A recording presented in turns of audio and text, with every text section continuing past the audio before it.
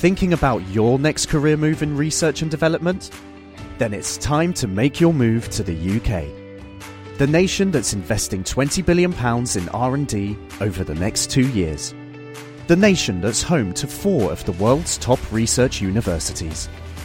The nation where great talent comes together. Visit gov.uk/great talent to see how you can work, live and move to the UK.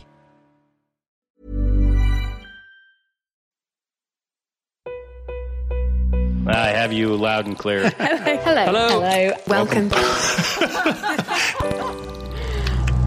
Science. And that is to say, physics, medicine, nature, or space, time, the brain, life, the universe. Today on The Naked Scientists, we've gathered together an expert panel of pundits to answer all your science questions, from just how prevalent was tooth decay in our ancient ancestors to how exactly did Neil Armstrong get back from the moon. I'm Kat Arney, and this is The Naked Scientists. The Naked Scientists podcast is powered by ukfast.co.uk.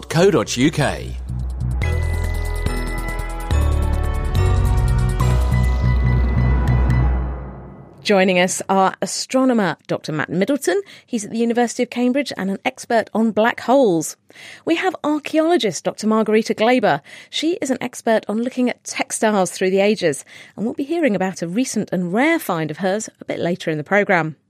We also have Felicity Bedford. She's an ecologist here also at the University of Cambridge. And we have virologist and the naked scientist himself, Dr. Chris Smith. Right, let's start with one for you, Chris. We have a bit of a chicken and an egg situation here from listener Milo. Do cockerels lay eggs? Wow, what is Milo talking about? Well, to be honest, Kat, I think this is a bit more cuckoo than cockerel. There's not really any evidence that a male bird, which is what a cockerel is, ought to be able to lay eggs. Actually, what is an egg? Well, it's basically a pre-made incubator. It's a hard shell with albumin, that's the white, and a yolk in the middle, which is your embryo, and it's fat that the embryo is going to consume. Males provide sperm that fertilise eggs. They don't produce eggs themselves. So I don't think there's any evidence for this. It probably is more folklore, because going back in history, there is a story that people used to occasionally find what are called blind eggs. These are eggs with no yolks in them. And anecdotally, they said, they've come from the cockerel. No evidence for that. What's probably happening is that when a young chicken is beginning to establish its laying cycle, it occasionally produces eggs that are all albumin, the white stuff, and no yolk. And it goes away as the egg production machinery inside the chicken gets more established. Male chickens got all the wrong machinery, all the wrong bits to make eggs. They can't do it. A friend of mine started keeping chickens and quails, and she sent her husband off to get some quails, and he met a guy in the pub who was like, I've got this box of live quails. Do you want them? They're really cheap. And he said, yeah, brilliant. And they got them home and wondered why they weren't laying any eggs, and they were all male. So, oh dear. Yeah. I had another friend who said the best thing to do if your chickens are going off the lay is you feed them curry. So he fed these chickens all of his leftover curry, and then one of the chickens sort of looked a bit unwell, so took it to the vet, and the vet said it's gone into a coma. You are listening to The Naked Scientists. Our forte is science and not comedy. Let's have a question for you, Margarita. A question of tooth decay. Crocina wrote in with the following question and says, I've heard that dental caries, tooth decay, is found in only among 1 of 100 hunters and gatherers, whereas today, every 1 in 50 of us is subject to tooth decay. What's going on? Why would hunter-gatherers have less tooth decay? I mean, presumably they didn't have all the wonderful toothpastes that we have today. What do you think? I think I know where this question comes from. There was a study just a couple of years ago by Dr. Alan Cooper and his team of the Australian Centre for Ancient DNA. They were looking at genetic material trapped in dental plaques, known as calculus, from skulls spanning from hunter-gatherers, so we're talking Paleolithic period, before about 10,000 BC, farmers from the Neolithic, so this is from 10,000 to about 5 to 4,000 BC, and all the way through modern humans. This material contained microbial DNA, which allowed them to build a picture of how and why microbes that we contain in our mouth have changed. The 2 main species of bacteria that are known to contribute to tooth decay or carial disease appear in humans only with the advent of Neolithic, so with the appearance of farming. It seems a straightforward relationship, but actually it's not as easy as that because we have evidence from contemporary societies that consume fair amount of sugars in their diet, but do not have tooth decay like the Neolithic farmers did, and unlike the Paleolithic hunter-gatherers, who supposedly had very good teeth because they were consuming lots of meat and very little sugar. So in theory, they would have had like better looking teeth, and the idea of, our ancestors with these horrible hairy faces and horrible teeth isn't actually true. Not just you, Kat. Well, I know, my ancestors, but they actually probably had quite nice teeth. Well, supposedly they had quite better teeth, and at least the skulls that are preserved from those periods seem to indicate that they had them in pretty good shape, much better, in fact, than even our own teeth. But to go back actually to the question, what caused the tooth decay in the early farmers? It is not the sugars, but actually the starches. And starches are recognized today by a lot of dentists also as the main cause of tooth decay. Because starch gets metabolized into sugar, doesn't it? The starch actually, yes, exactly. But it's also, it sticks to your teeth.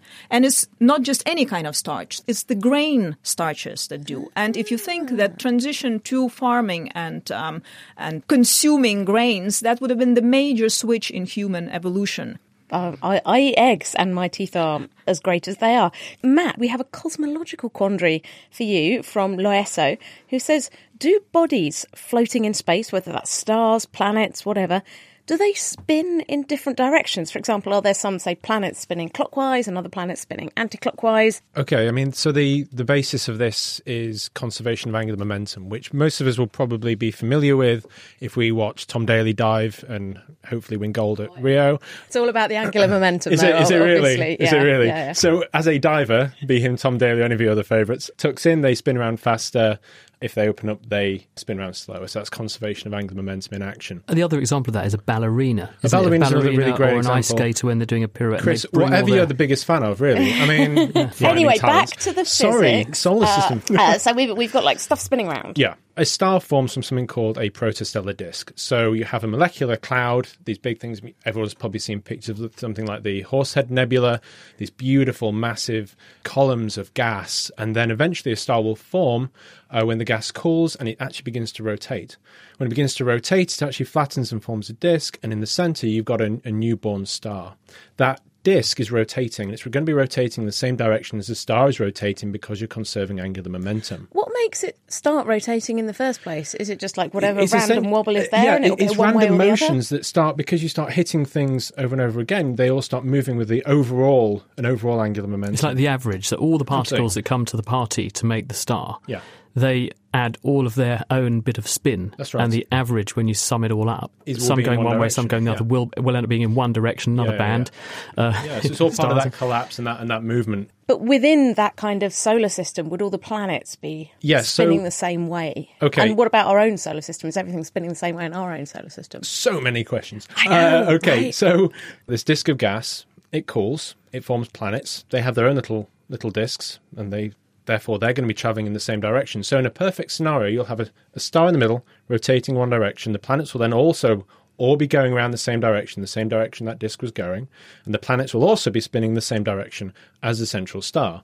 But, and I can use Chris as this for this. Chris, you look at me. Okay, so for me, I'm rotating this clockwise, but what direction does it look like for you?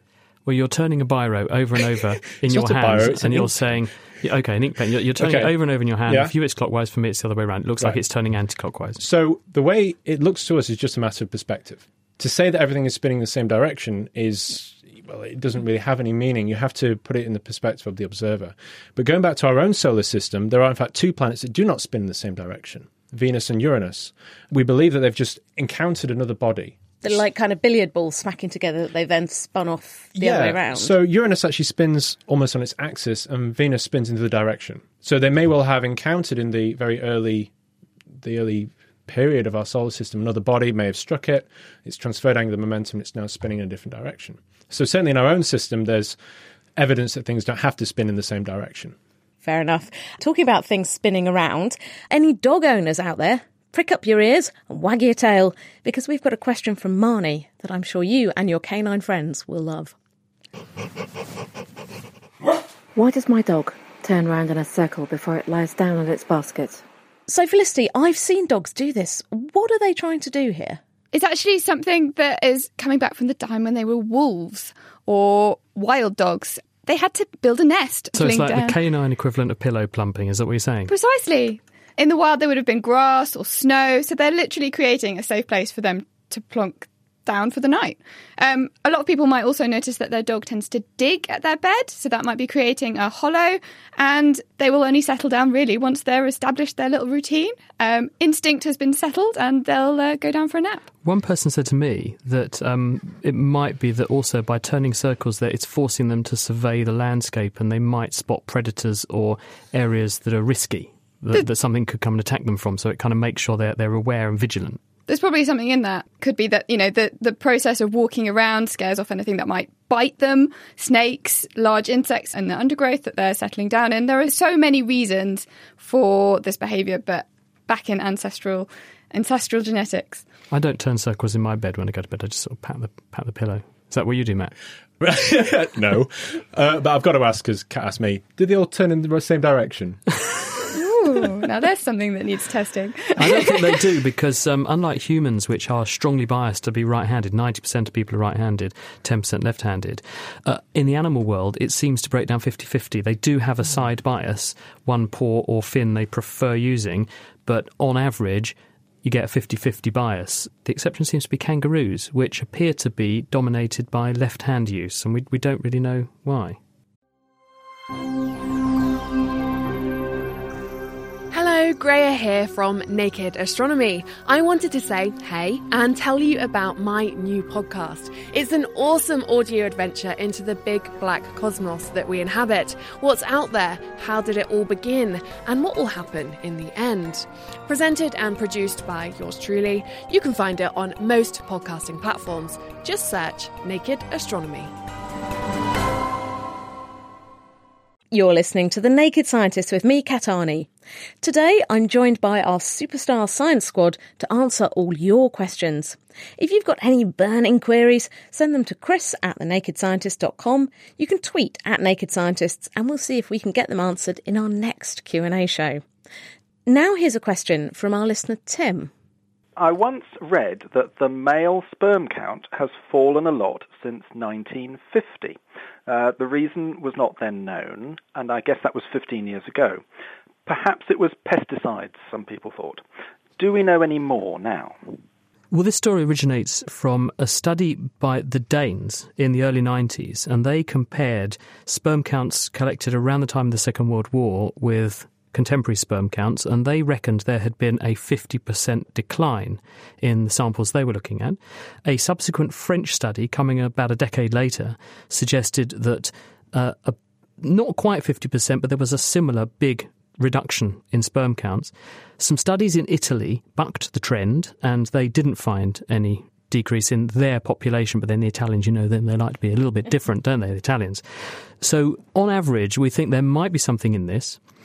We also, if we look in the animal world, we see that there are reports of fish in waterways being exposed to human hormones and also other chemicals changing sex, and we can see male fish developing female sexual characteristics. We've also got studies of shellfish on beaches which have been exposed to sewage outflows, and you see some of these shellfish developing evidence of being sort of transgender. Now, this appears to be because of exposure to various hormones and things. The evidence for that is between about the 1950s and the 1970s, there was a trend to give women, after they had babies or while they were pregnant, a chemical called diethylstilbestrol, DES. This was a synthetic form of estrogen, and it was done to do various things, including reduce the amount of milk that the breasts made to avoid mammary engorgement, which could be uncomfortable. But when those women, then when they had children that grew up and they looked at those children, some of those children had genital abnormalities if they were boys. And this suggested that if you're exposed as a boy during development to estrogen or estrogenic-like chemicals, it can have consequences for your fertility. So what scientists are speculating is that We don't know why, but there may well be sources of estrogen-like chemicals coming at us from the environment. Tests on drinking water don't show the levels are very high in Britain. That's not necessarily true in other countries. But certainly food, because of the exposure to animals, to the environment they live in, the packaging of food. Plastic is in lots and lots of packaging, and plastics do leach chemicals that can have molecules in them that look like the estrogen molecule, and they can bind onto the receptor that estrogen would stimulate. That could well be having this effect. So the jury is out. We think that the effect and the observed effect is real. We don't know the chemical reason exactly, but we suspect some kind of environmental exposure that everyone is succumbing to because we are living in this world where these plastics are ubiquitous. Gosh, have we still got Tim on the line? Does that Yes, answer your question, Tim? Yes, fascinating. Yes, I shall go and make sure that my cheese is packed very carefully in the fridge. I think the safest thing to do is just eat it all. You're right. That would be my scientific advice. Thank you very much for calling in. Okay, very interesting. Thanks. Bye. Margarita, let's turn to you because you've been working on Must Farm near Peterborough, which is one of the best preserved Bronze Age dwellings that's ever been found. Right. I think people describe it as the British Pompeii, and people have been finding all sorts of pots, textiles, glass beads, even an enormous wooden wheel dating back to around 1,000 years AD. So tell us about the dig. It is a fantastic site. I was just there on Friday. I will be analysing fibres from any textile material that they find there. We have some textiles from the pilot dig that happened in 2006, and they're quite spectacular, quite exceptional because, of course, textiles do not survive very frequently in Britain from that early period. And by textiles, are we talking about clothes or any? How would you define a textile? What sort of things are we talking about? Well, there are many different definitions, and some people are more technical about it than others. So in a more strict way of defining a textile, it's fabric or cloth that's made on a loom.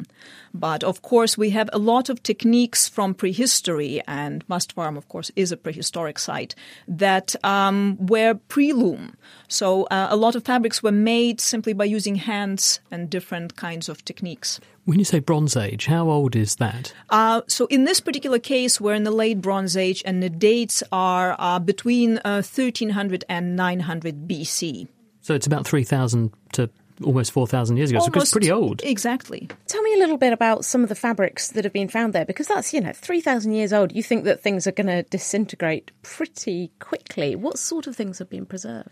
These are small fragments, so often we cannot tell what their function was. The reason why they're preserved is because the site burned down, and then everything ended up falling into water and being extinguished almost immediately. So this waterlogging in combination with charring is very good for preservation of organic, particularly plant materials. That's why we have excellent preservation of all wood on the site, of any kind of plant materials, in fact. And in fact, all the textiles that so far have been excavated on the site are in plant materials. We don't have any wool, for example. When do you think we will get some of the exciting findings out? When can we look forward to hearing more about what's been found there? Well, I believe the next press release is happening on the 10th of May, and I'm hoping that there will be some information about some of the more recent finds. We look forward to hearing about it. Thank you very much. That's Margarita Glaber. Now, Matt, we have a question for you, going from the Bronze Age to the Space Age. It's one small step for man, one giant leap for mankind. Of course, the famous words of Neil Armstrong when he stepped off the Eagle spaceship and onto the moon. But we've had Arun writing in and saying, how did they get back? We hear so much about how we get astronauts to the moon and into space. How did they get back home again? When the Apollo missions went to the moon, which is probably still regarded as mankind's greatest achievement, they went in a multi-stage vehicle. They started off in a Saturn V rocket, the most powerful rocket known to man. And that comprised something called the Command and Service Module, which included as part of it a lunar module. That lunar module was the thing that went down to the surface of the moon. So the Command and Service Module, or CSM, would orbit around the moon. They dumped off the lunar module with Neil and Buzz, because obviously we were on first-name terms, and they landed on the moon, and then we all know what happened next. They do the moon thing. They did the moon thing. The moon thing. Yeah. Unless you're a conspiracy nut, They definitely did the moon thing. They definitely did the moon thing. So how do we get them back? Back off the moon from there? Well, the beautiful gold foil thing that we all know and love, which is the iconic image of people being on the moon, that's actually 2 parts.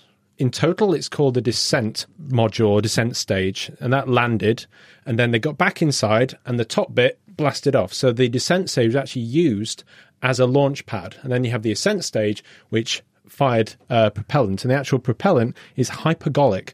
So what basically happens is you have these 2 chemicals, as soon as they combine, instantly, boom, blast off. And so this thing took them back up to the Command and Service Module, and then they left lunar orbit. What's important to stress is that because the moon is so much smaller, they didn't need to have a Saturn V rocket, plus they weren't taking all that kit with them. Right? So the gravity is lower. It is lower. The escape velocity is 5 times smaller on the moon than it is on the Earth. Margarita? So the descent module is still on the moon? It is. Yeah. There's a whole lot of litter that we've left up there. We have left a terrible amount of litter. You know, there's something now being developed called space archaeology. I think that's a prime. Oh, really? Is that where you're going next? The fact that there are nice artifacts up there. There are so many objects now orbiting the Earth that people are seriously talking about starting. Oh, yeah. There's a lovely headline, isn't there? Footprints that no wind has ever blown away. And they are there on the moon's surface from those first spacewalks. They also left really cool stuff up there. So there's a reflecting thing, so you can actually fire a laser and work out the distance to the moon. Yeah, the laser goes every day, doesn't it? We know the moon is moving 2 centimetres away from the Earth every year, owing to the fact that the time it takes the light to get there and come back is stretching out. Yeah, a little bit. And I think that's fantastic. It's still a legacy that I think we could all be proud of as humans. Wonderful stuff. Now, back to Earth, and we've got a question all about thunderbugs. Those are those tiny little insects that arrive in hordes during the summer. They'll home in on anything brightly coloured, whether that's your T-shirt or a football or anything like that. Ian and Julie have written in with this question. What is a thunderbug? We only see them around harvest time. Where do they live the rest of the year? Are they on the moon? They crawl everywhere, into photo frames, behind computer screens, into smoke detectors, which they set off. What are they doing there? Felicity Bedford, you're an ecologist. What are these little things and why do they like doing this? Yeah, so there's something I come across quite a lot when I'm doing my fieldwork because they're found all across agricultural land. There's something called a thrip. You might have known about them as being called thunderflies, stormbugs, cornflies, corn lice, thunderblights, harvest flies. There's so many names for these things because they do get everywhere. I thought I had a dead pixel on my monitor on my computer because I had this black spot. And then I realised that the dead pixel was moving and it had got behind the glass and in front of the LCD of my computer screen and there was a dead thing in there. And then it did die and now I have got a dead pixel, but it's not a dead pixel, it's actually a thunderbug that's died in the screen in front of a pixel. But it looks the same size and shape. So what are they doing? They're these little insects. Are they helpful or are they just pests? And why do they like getting into these tight spots? So there's about 6,000 species of thrip and you wouldn't really be able to tell the difference between them across the world. Because they're so small. But looking at them under a microscope, you'd start to see slight differences between them. And they're basically feeding on plants across all of those different systems. So what you're going to get is some of them are beneficial, some of them are helping with pollination, but that's quite unusual. They're actually largely pests because they damage the developing bits of the plant. The ones which are attracted to your bright colours are flower thrips. They go into the buds of flowers and that's where they feed and reproduce. So they're attracted to different kinds of things. So maybe Chris's computer one, is that a computer thrip? Is it the colours that get them? Is it because my computer screen is a bright source of light and that's why they just make a beeline, if that's the right word to use? Thrip line. A thrip line into the screen. So yeah, insects that need to feed on flowers are attracted to bright colours. It's a fairly straightforward relationship between the flowers and the insects from that sense. Well, we can look forward to seeing lots of them this year.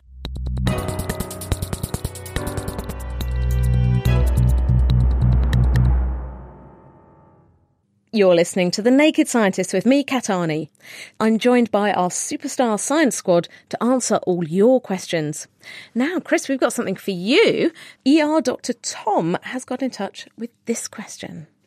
You mentioned on an earlier program that some hospitals are using brass and copper fixtures to help prevent hospital-acquired infections.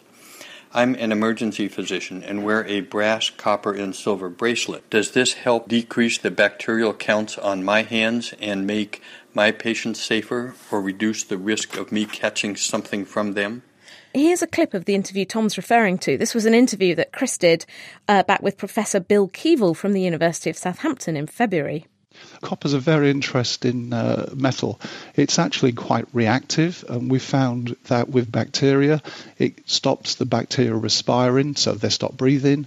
It can punch holes in their cell membrane so that their constituents leak out, and it can destroy their DNA. We developed a model system where we simulated a hand touch onto a surface and put in several million MRSA onto those surfaces. They started to die literally as soon as they touched the surface. Your hypothesis then is that when the bugs are on that surface, the copper is producing all of these chemicals. The bugs find themselves in a really hostile environment and it just destroys them. Absolutely correct. And in fact, it's been very exciting that partly out of the lab work we started, people have been putting different copper alloys in hospitals all over the world. And in every case, they're reporting something like a 90% reduction in the number of bugs you can actually detect on the copper surfaces. And what's really exciting, a study was undertaken, 2 hospitals in New York, 1 in Charleston, and there, looking at all the data, they're reporting a 58% reduction in infection rates. So I think that's a classic example of translation from the laboratory into the real world setting. Chris, you're a virologist. What's going on? Is wearing a metal bracelet like Tom's helping to cut down his infection risk? The answer is, I'm sorry to say, Tom, probably not, for a number of reasons. One, health control policies, certainly in NHS hospitals in the UK, dictate that you're not allowed to wear wrist things like watches or bangles or bracelets, and you're allowed 1 gold band on 1 finger, like your wedding ring. Now, the reason for doing that is that if you put bits of jewellery and other stuff around your hands, it actually impairs your ability to wash your hands properly.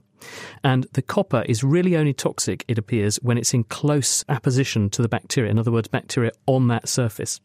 There's not enough copper, although your arm very often does go that attractive shade of green if you wear one of these things. There's not enough copper probably leaking onto the skin to make much of a difference to your microbial burden. And you therefore probably will just succumb to poorer washing and hand hygiene than if you don't wear the bangle. So the best advice is not to wear it and just wash your hands really well. Thanks for that, Chris. Now, anyone in this room a fan of kind of horror movies? Maybe, films about mummies? Matt's nodding. Yeah, films about mummies coming back. Well, we've had a question from listener Sarah. I was watching a documentary about Tutankhamun. Recent forensic examinations show that he was mummified without his heart. Scientists hypothesize that he was killed by being run over by a chariot, and his heart was too damaged to be mummified and put back in his body. So, my question is, what did the Egyptians believe would happen to someone in the afterlife who did not have a heart? Oh, have a heart, Margarita. What do you think? Ooh. Well, ancient Egyptians obviously believed in the possibility of attaining life after death, and all the preparations that went into getting the body mummified and put into specific kinds of tombs and surrounded by various kinds of materials and imagery that would perpetuate their life in all eternity. The mummification process took about 70 days, so you wouldn't be burying your mummy immediately. The body was prepared and cleaned and immersed in specific kind of substances such as natron so that it would prevent the putrefaction.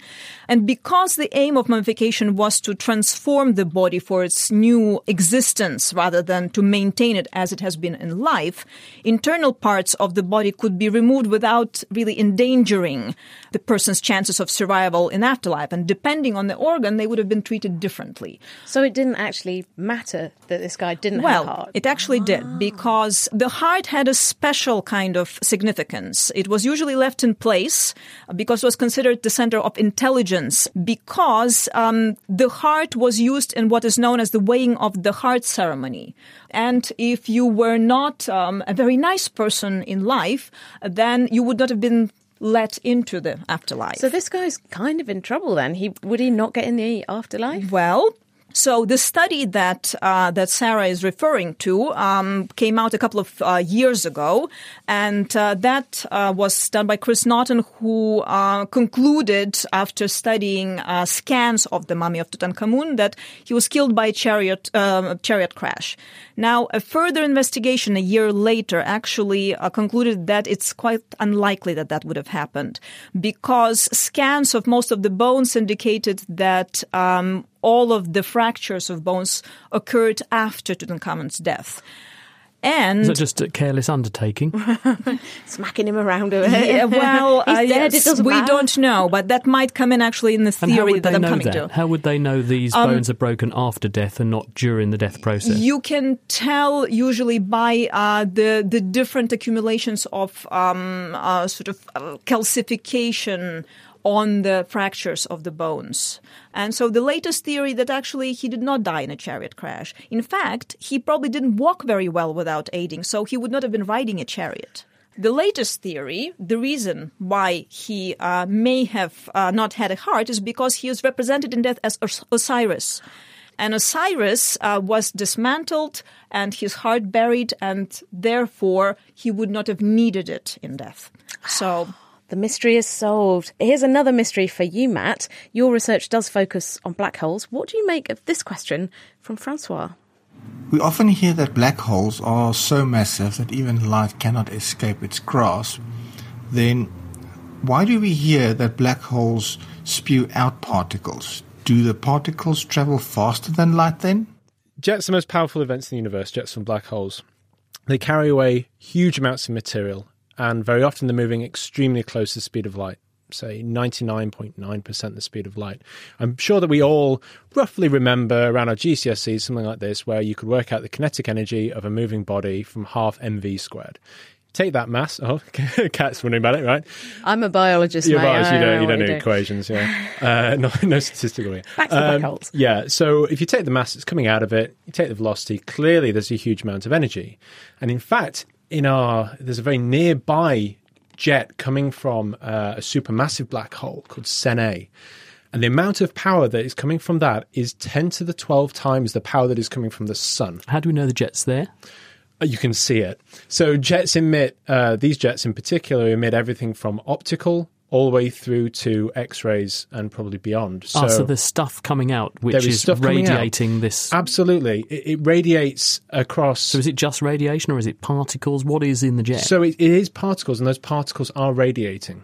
Right, okay. So essentially, for those of you who want to geek out on some science, you have magnetic fields and you have electrons that spiral around those magnetic fields. And because they're constantly changing direction, they have acceleration. But why are they firing out of the black hole, and where from the black hole are they coming from? So the point is, these are not from actually inside the black hole. The old adage of you genuinely cannot get out of a black hole is true. You cannot escape from it.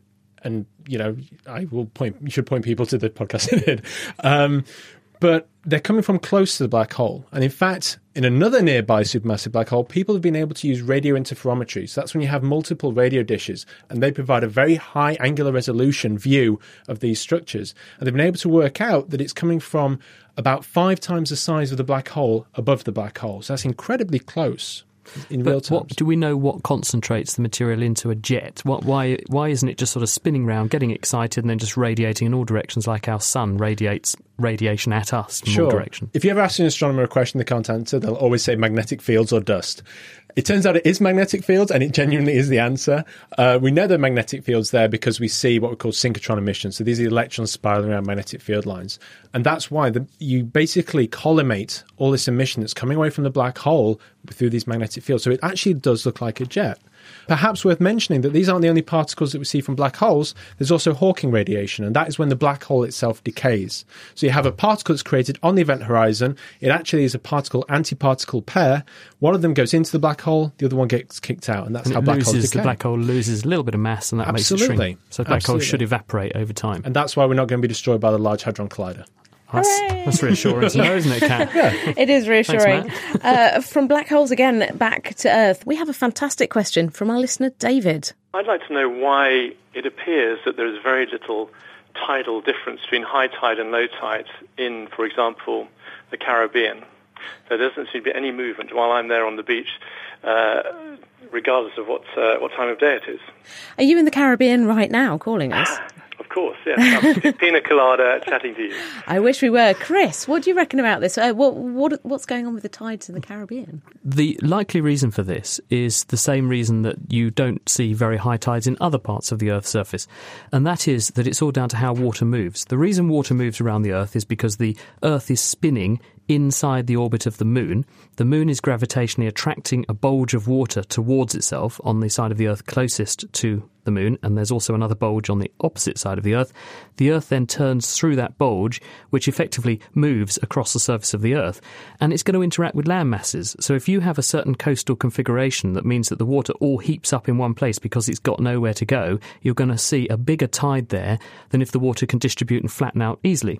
Really good example of this is the Severn Estuary and the Bristol Channel. You've got the patch of the coastline of Wales and the north of Devon and Cornwall, which narrows in like a funnel to a very narrow patch of coast.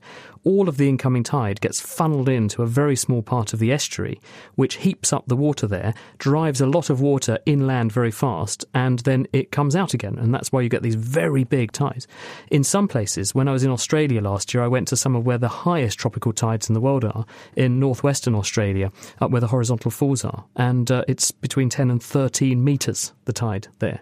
So that's the reason. It's because of water having little place to go and being funnelled from a massive ocean into a relatively narrow section of the Earth's surface.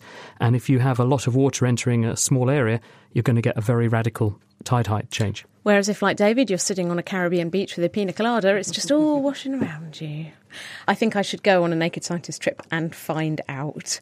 Now, Felicity, let's talk tuna fishing. In the news this week, we've heard how major supermarket chains have signed a letter campaigning to cut yellowfin tuna catches by 20% in the Indian Ocean.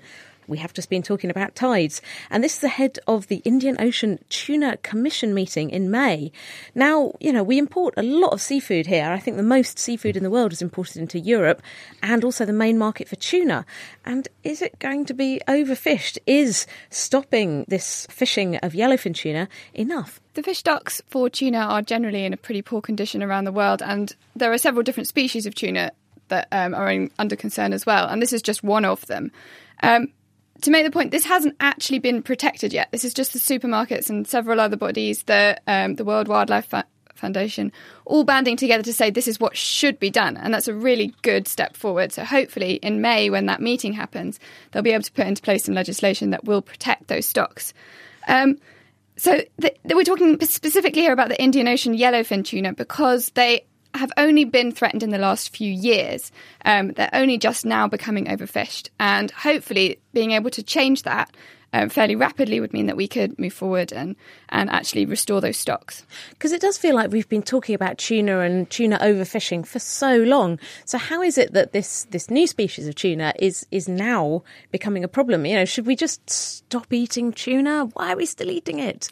So what we've basically done is changed from the bluefin tuna, the biggest of the tuna, and we're shifting down the food chain a little bit. These are all predatory fish, but we're just decreasing the size of the tuna, the quality of the tuna that we're buying because they're becoming increasingly rare.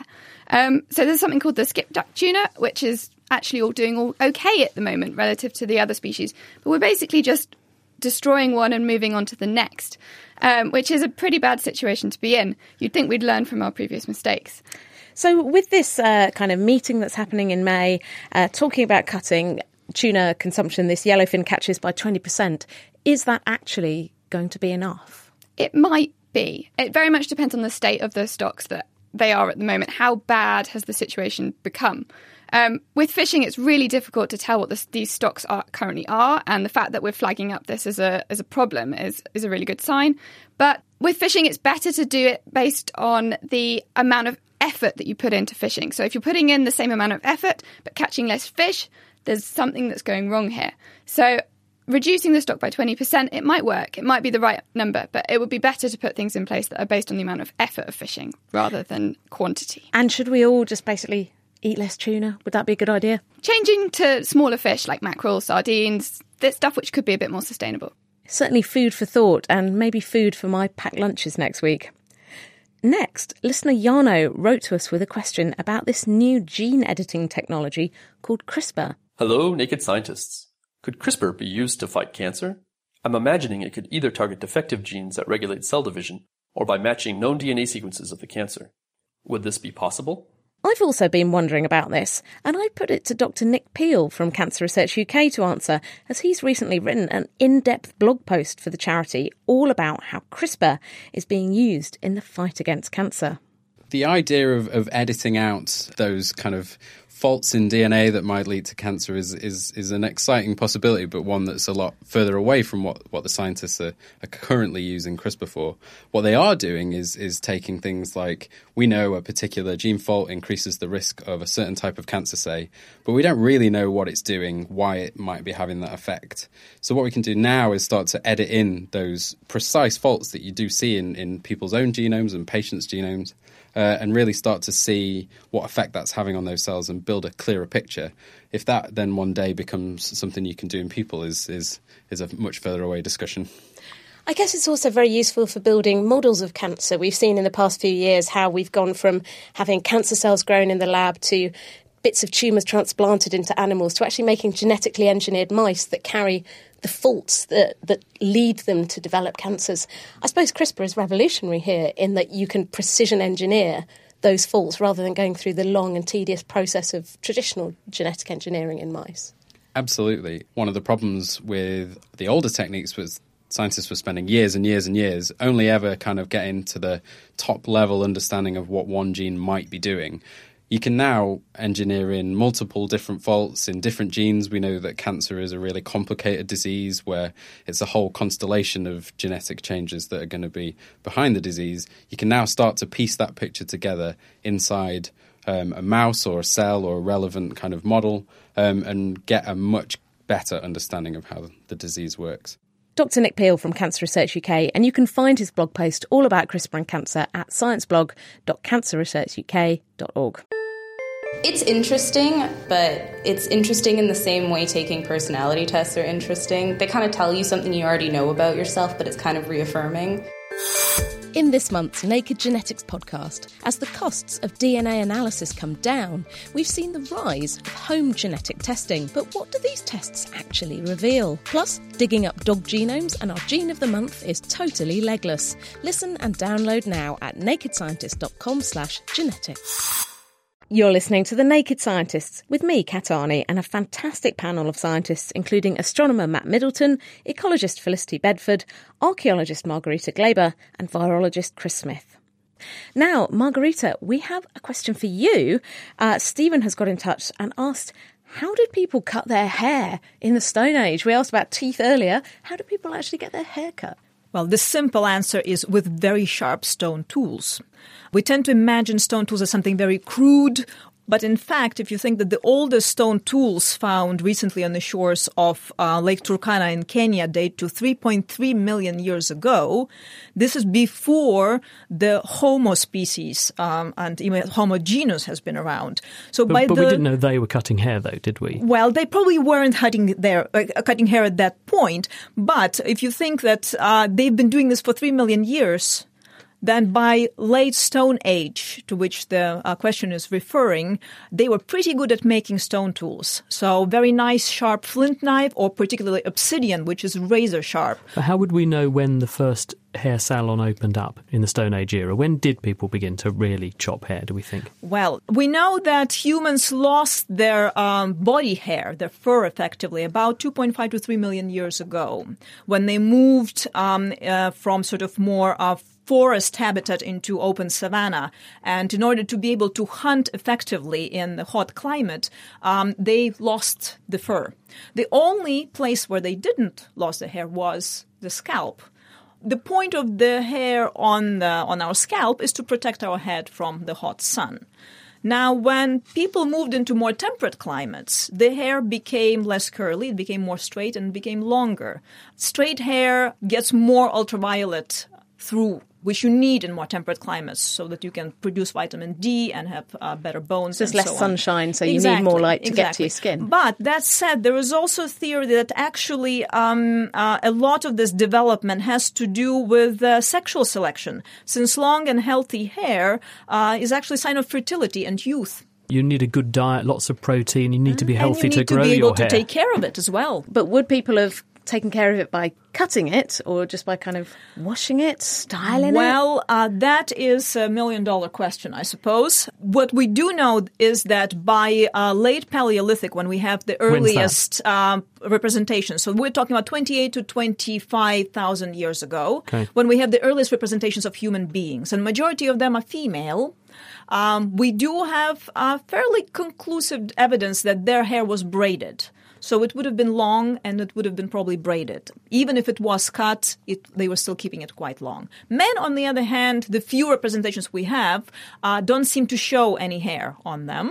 There may be various reasons for that, but one of the explanations is that hair, when it's not washed the way we wash it today with gazillions of shampoos, would emanate a lot of odor, and that would scare off the prey. So if you are a hunter in the Stone Age, of course, what about scare off mates as well, perhaps? Well, that. But no, I wasn't going there. More sensibly, will it not also be a home for parasites? And so by trimming it, you're giving fewer lice and nits a home. That is also a very accepted theory currently, that is the reason for cutting. But the critical thing to answer this original question is that we haven't got any evidence before, say, 25,000 years of what people did with their hair. Even if they were doing it, we can only therefore infer that perhaps because they had the means, sharp tools. They had the means, but whether they did it we don't know. is an entirely different question. Who knows? What a great question.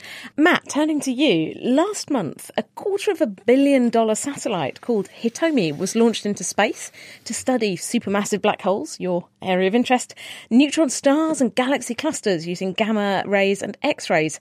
But something I hear appears to have gone wrong. The Japanese have lost contact with this satellite, and the US Joint Space Operations Centre has detected space debris floating perhaps where it should be.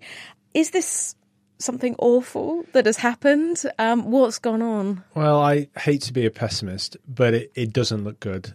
Just for the listeners, it's worth mentioning that this is going to be the next in the line of Japanese, or JAXA, which is their version of NASA, X-ray satellites. This was going to be the 6th.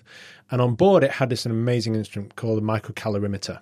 And essentially, it allowed us to look, not with great spatial resolution, but incredible energy resolution. So emission from neutron stars, black holes, they emit over a wide range of energies. You're allowed to look at very, very fine energies with this. So it was going to revolutionize the way we look at certain objects. However, there was a problem. It was launched on the 17th of February, and contact was lost on the 26th of March, which is a terribly short lifespan for something which cost $273 million US. So, as you said, the US Joint Space Operations Centre observed a breakup into 10 pieces on the 26th of March, and in fact, it's now 10. There's no evidence that the spacecraft was hit by debris, even though there is a lot in orbit. And possibilities were that it could have been the helium gas, so you actually need liquid helium to cool this brand new form of detector, or battery explosion, or a stuck open thruster, or something like this. And they thought the recovery may require months, but they were still optimistic. However, the news is less great now. So it turns out they think, well, they're pretty certain what happened was that there was an instrument that told the spacecraft that it was rolling, but there wasn't a roll. And so the thrusters kicked in to counteract this invisible roll, and so it started actually rolling. And then it really started to get out of hand, and so it went into safe mode, which caused the thrusters, the most powerful thrusters, to kick this into an even more powerful roll. And it just spun round and round and then threw itself to pieces, sadly. So the outlook is pretty bleak. They are still trying to, and if you'd spent $273 million on an instrument, you would probably also try and regain contact with it. So the future is pretty sad. I mean, the hope is that they will maybe build a new satellite, fairly quickly. The detector technology is already there, but it's a pretty dark day, I'm afraid. Pretty sad news, I'm afraid. How often does this kind of thing happen, that instruments that are sent up into space go AWOL or explode? Well, explode is kind of rare. You generally build in a lot of redundancy into systems. You build in a lot of safeguards so that if this sort of thing happens, you can get in contact with it and shut it down. I can tell you immediately. So Kepler, another very famous mission that was in the news very recently, also lost contact with NASA, but that's now been summoned. as it were, and is now back hopefully doing science in the next few months. And they don't know the cause of that, but it was nothing like as damaging as what happened to Hitomi. Also, XMEM Newton, another X-ray satellite, they lost contact with that. So it does happen. These things are incredibly complicated bits of kit, and they're in the most harsh environment we can possibly imagine. So bad things have a tendency to happen, sadly. And in terms of the research that's been done, how long did it take to build this instrument? Has it been a massive setback in terms of the science? To build the detector, not so much, because it's been proven. I should mention that although it was only in orbit for a few weeks, it has actually done some science. And the belief is, I can't say, I'm not at liberty to do so, but the science it will do from that data is incredible. Absolutely jaw-droppingly beautiful. So just from those few weeks up there, it's managed to get some good stuff. It's done some fantastic stuff. It really has. It's so sad that we lost something that could do that sort of science. And in terms of making a satellite, you plan decades in advance. We're planning for an instrument called Athena. That's going to be launched in 2028. And that got greenlit a couple of years ago. So it's a very, very long road to putting a satellite into orbit to do this science. Not one for scientists with short attention spans. Really not, no. Thanks very much, Matt. Felicity, here's a question from our listener Stephen, who says it was reported on a show that there are bumblebees high in the Himalayas. Given that air pressure is lower and air is less dense at high elevations, do bees and other insects living up this high have flight adaptations to generate the same lift? So how do these bees and insects fly in different air conditions? So it's more to do with the way that their wings move than a specific physiological adaptation for them to be able to fly as such. So the way that bees fly generally is a little bit different to how you might expect. Their wings don't actually go up and down. They go backwards and forwards. And the lift is generated because the wings are at a slight angle, and they create little vortices at the ends of their wings. Low pressure air lifts the bees. So that's how they fly, and that's one of the things which caused a little bit of confusion when people were looking at bees early on and trying to say, how on earth do these things get off the ground? There's that whole thing about, bumblebees shouldn't be able to fly, haha, but yes, clearly they can. A myth started by an entomologist of all people. But they can fly, they're very good at it, and it's because of this almost helicopter-like movement that they do that. So when they're at high altitudes, there's a paper by a group that took some bees into the lab, put those bees into different air pressures and inside containers, and they looked at the way their wings were moving. And bees in the lower pressures were actually beating at the same rate, so same number of beats, but those beats were taking a larger arc. They were scooping more air effectively with that wing beat. So they were going further with their wings to generate more lift. Does this mean that they're having to use more energy? Do bees in the Himalayas get tireder? Do they need to eat more nectar? I guess they would do. They're certainly doing more movement for each wing beat. Their wings are moving faster within each wing beat to cover that slightly further distance and effectively use more of the minimal air that is there. So, why is the frequency the same? Why didn't they just beat their wings faster? Is that a nervous system pre-programmed thing that the wings have to beat at a certain rate, therefore they can't change that? I don't know. I guess it's something to do with that bees do vary the way that they fly generally. They're over-engineered so that they can carry pollen when they're foraging. They can carry a lot more than their own body weight, in fact, despite them being these quite large insects with small wings. And, of course, they need to be able to adapt their flight to escape predators as well. So there is that adaptation within bumblebees generally, even without taking this altitude into account. And this must be one of the ways in which they can compensate. Thanks very much, Felicity. That's great. And let's end with our last question of the day, which is from Sam, who asked this.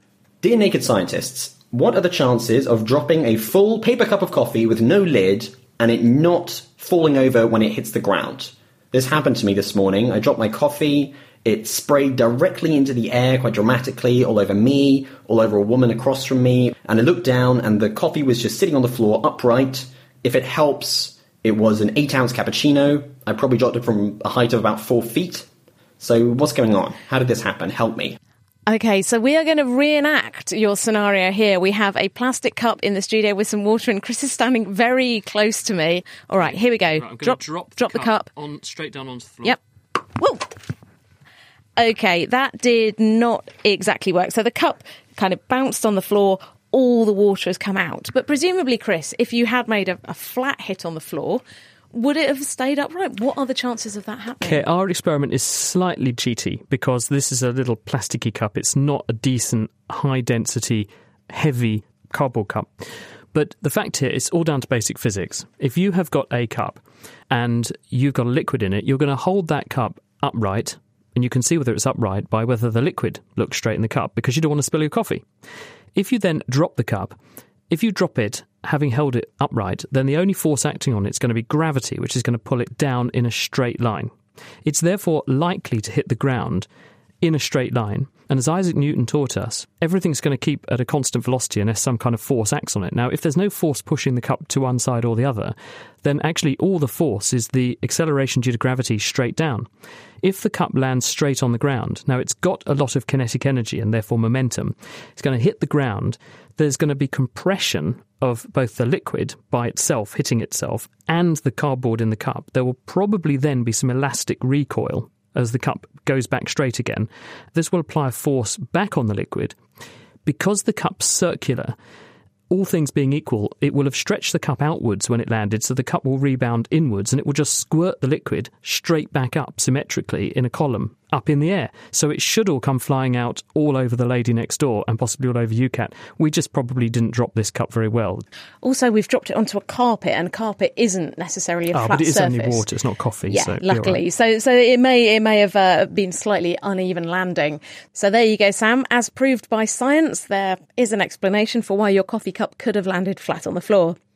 That just about wraps up our Q&A show, but we'll be back next week when we're turning to the unregulated world of shipping and finding out how it could soon turn autonomous. Thanks to producer Greer Jackson and all our esteemed guests this week. That's Felicity Bedford, Margarita Glaber, Matt Middleton, and of course, Chris Smith. The Naked Scientist comes to you from Cambridge University and is supported by the STFC, the EPSRC and Rolls-Royce. I've been Kat Arney, and until next week, goodbye.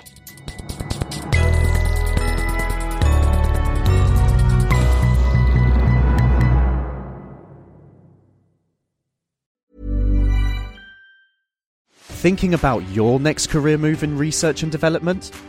Then it's time to make your move to the UK. The nation that's investing £20 billion in R&D over the next 2 years. The nation that's home to 4 of the world's top research universities. The nation where great talent comes together. Visit gov.uk/great talent to see how you can work, live and move to the UK.